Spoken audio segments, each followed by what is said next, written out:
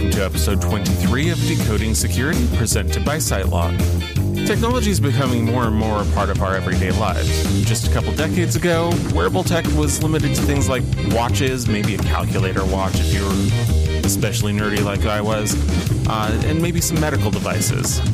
Most people didn't even carry a cell phone on them. These days, though, we've become nearly dependent on our cell phones, and that's even transitioning into wearable tech like smartwatches and fitness trackers. There's been even some development into computerized glasses, automatic translation devices, things of that nature. Before we really get into talking about wearable tech, though, Ram and Jessica, what's going on in the news today?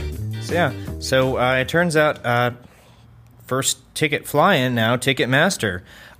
This was mostly in the UK, but a data breach for Ticketmaster UK, which was a result of malware infecting their website chat application, has stolen, name, address, email address, telephone number, payment details, and Ticketmaster login details of about 40,000 of their UK customers. So that's super cool. Yeah, that's a lot of information to be compromised through a chat system. Yeah, well, I mean, I personally tell chat agents literally everything about my life, don't you?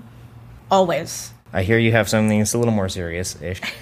Actually, it's funny that it was a breach on the website that led to this, because SiteLock just released their Q1 Website Insider Report, which showed actually that website attacks increased about 14% compared to last quarter, quarter 4 2017, and they're actually up to the average website experiencing about 50 attack attempts per day. Now, that's not to say that all of those attacks are successful. It could be anything from malicious bot traffic to spammers to somebody attempting to upload a backdoor or exploit a cross-site scripting vulnerability. But the fact of the matter is attacks are on the rise again. And interestingly, we found that in previous quarters, cryptojacking malware was basically undetectable, which means that it was coming across in onesies and twosies. We were seeing it, but not in any kind of significant volume. Whereas in quarter 1, it did jump to a solid 1% of all malware found was cryptojacking related. So we are seeing it rise. We're only expecting that to get larger as quarter 2 and quarter 3 progress. So that's something to be aware of. But the old standbys, backdoor files, and shell scripts were 44% of infected sites had at least one backdoor, and 60% of infected sites had at least one shell script. So the old faithfuls are not going anywhere, and attacks are still on the rise. So it's important to take website security seriously. You can check out the report on sitelock.com, and it does include some educational tips for everybody as well. Let's talk about wearables. Oh, yes. Most people, they think wearables, you're probably thinking your Fitbit, or if you're going a little fancier, your Garmin thing. Those are wearables, but nowadays they have medical devices like insulin pumps. Those are wearable. They have ones with wireless connectivity. That's the kind of thing where if the security's not good on that, you could kill someone with it. So you probably want to... And we have reported in the past on actual pacemaker devices being hacked and causing issues, and that they do need regular firmware updates. So it's not like we're talking about things that are in the far off future anymore. These things are happening now. Yeah, well, no one's been murdered as far as we know by death by insulin pump, but I think I saw that on CSI. I think you did. I'm pretty sure I also saw that episode. But it's one of the things that they did that's actually plausible. Which is pretty rare, right? Exactly. Well, your medical devices like your pacemakers, your insulin pumps, that kind of thing are probably, hopefully, connecting and syncing data to a server that's HIPAA compliant. There's a good chance that other fitness trackers and lifestyle trackers that track things like blood pressure, oxygen in the blood, sleep, that kind of thing, those may not be sending your data to a HIPAA-compliant server. Open S3 buckets. Yeah. Yeah, and a lot of that stuff, you can tell a lot about a person's health and general medical state by a combination of heart rate variability, blood oxygen levels, stuff like that. You can dig pretty deep into. Yeah, it can definitely be indicative of bigger issues or overall health. So that's not necessarily something that you want to share with the whole world, right?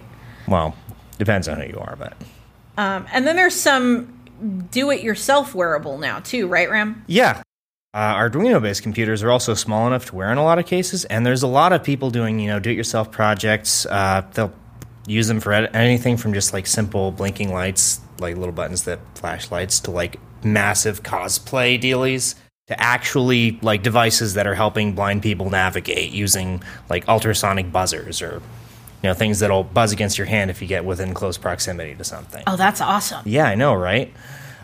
So the good thing about these is that they're probably the least likely to be hacked because most of them are one-off projects, and how they're connected is going to vary a lot. How they're programmed is going to be pretty individualized. The bad news is you have to make them yourself. You probably can't, buy a fully completed kit. Yet. A lot of people use them for prototyping the stuff later down the line, so... That's true. That's how a lot of Kickstarters get started. So. Exactly. Mm-hmm. So, if you're interested in that kind of thing, there's a bunch of resources on the web. I recommend checking them out in case you want to stay ahead of the curve and step into the future. And we'll have links in our show notes this week as well that kind of go over some of the wearable tech. And also some of what's really important, which is tips for your wearable tech, what to avoid, what to be careful with. We recommend that you always update your privacy and security settings. A lot of these apps come with defaulted usernames and passwords that are changeable, but a lot of people, for whatever reason, convenience usually, I guess, don't bother changing them. You should go in and change your passwords and your usernames so that they're not using the default. And also check the app permissions. A lot of these fitness trackers and smartwatches now are asking for things like permission to take video and photo and permission to record audio. We saw with Facebook a few months ago recording text and phone conversations. Even though they had permission granted, that was a big deal. People did not like having their privacy breached in such a way. So, be careful with the fine print and the permissions that any application or any wearable device that you're planning to use is going to ask for. Yeah, also check your social settings. Make sure that you're not, automatically posting to Facebook every time you go for a run or your heart rate goes over 150 BPM. Mm-hmm. And when you can, you should use a separate network. This kind of goes beyond just wearable tech to kind of return to the Internet of Things, which is something that we've talked about quite a bit on this show. And that's when you have the ability to remove things like your internet-connected light bulbs, refrigerators, fitness trackers from your regular network where maybe your work goes through or your bills go through or your credit card information, you should do that. Use a guest network, set up a second login, a second Wi-Fi network just for those devices. That way, if they are accessed, then, attackers aren't getting access to everything in your life. Well, one would hope.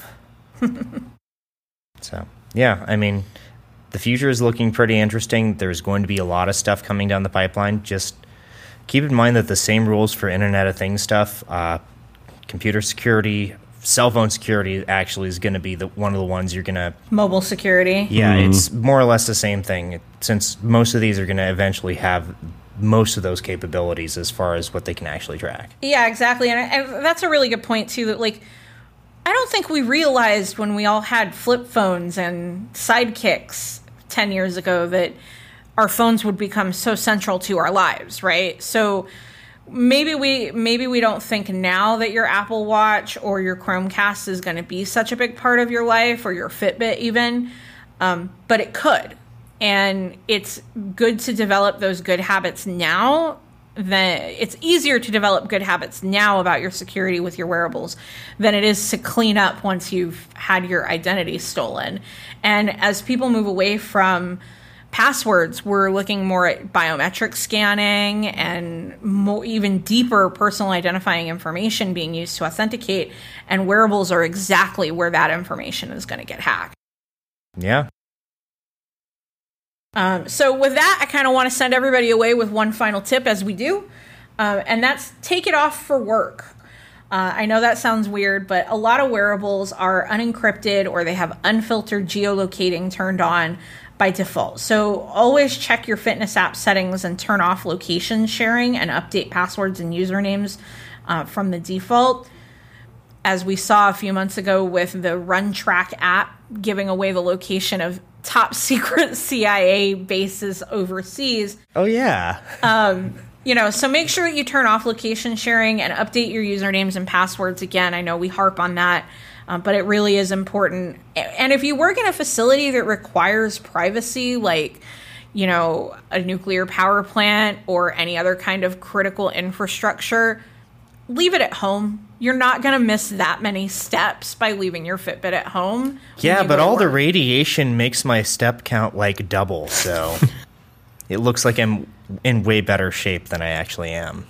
I don't think that that's how you become a superhero. I could be wrong. You've got to get the spider in the radiation and then have it bite you. Okay. Oh, right. But I don't like spider bites. Yeah, me either. I'm allergic. I'm sorry. All right, well, before we get too far off topic here, thank you, Jessica and Ram, for your insight into wearable tech and some of the ways that we can secure that. It's definitely interesting to think about wearable tech and kind of where it's taking us into the future here. I also want to thank you, our watchers and listeners, for tuning in. Be sure to come back next time and subscribe on YouTube, iTunes, Google Play, wherever else you may be watching or listening so that you don't miss any future episodes. And also, if you have any questions for the Decoding Security team, feel free to reach out to us at podcast@sitelock.com or on Twitter @sitelock. The music, Upbeat Forever, by Kevin MacLeod of incompetech.com. Licensed under Creative Commons by Attribution 3.0 license. Decoding Security is hosted by Jessica Ortega and Ram Gall and produced by Topher Tebow for SiteLock.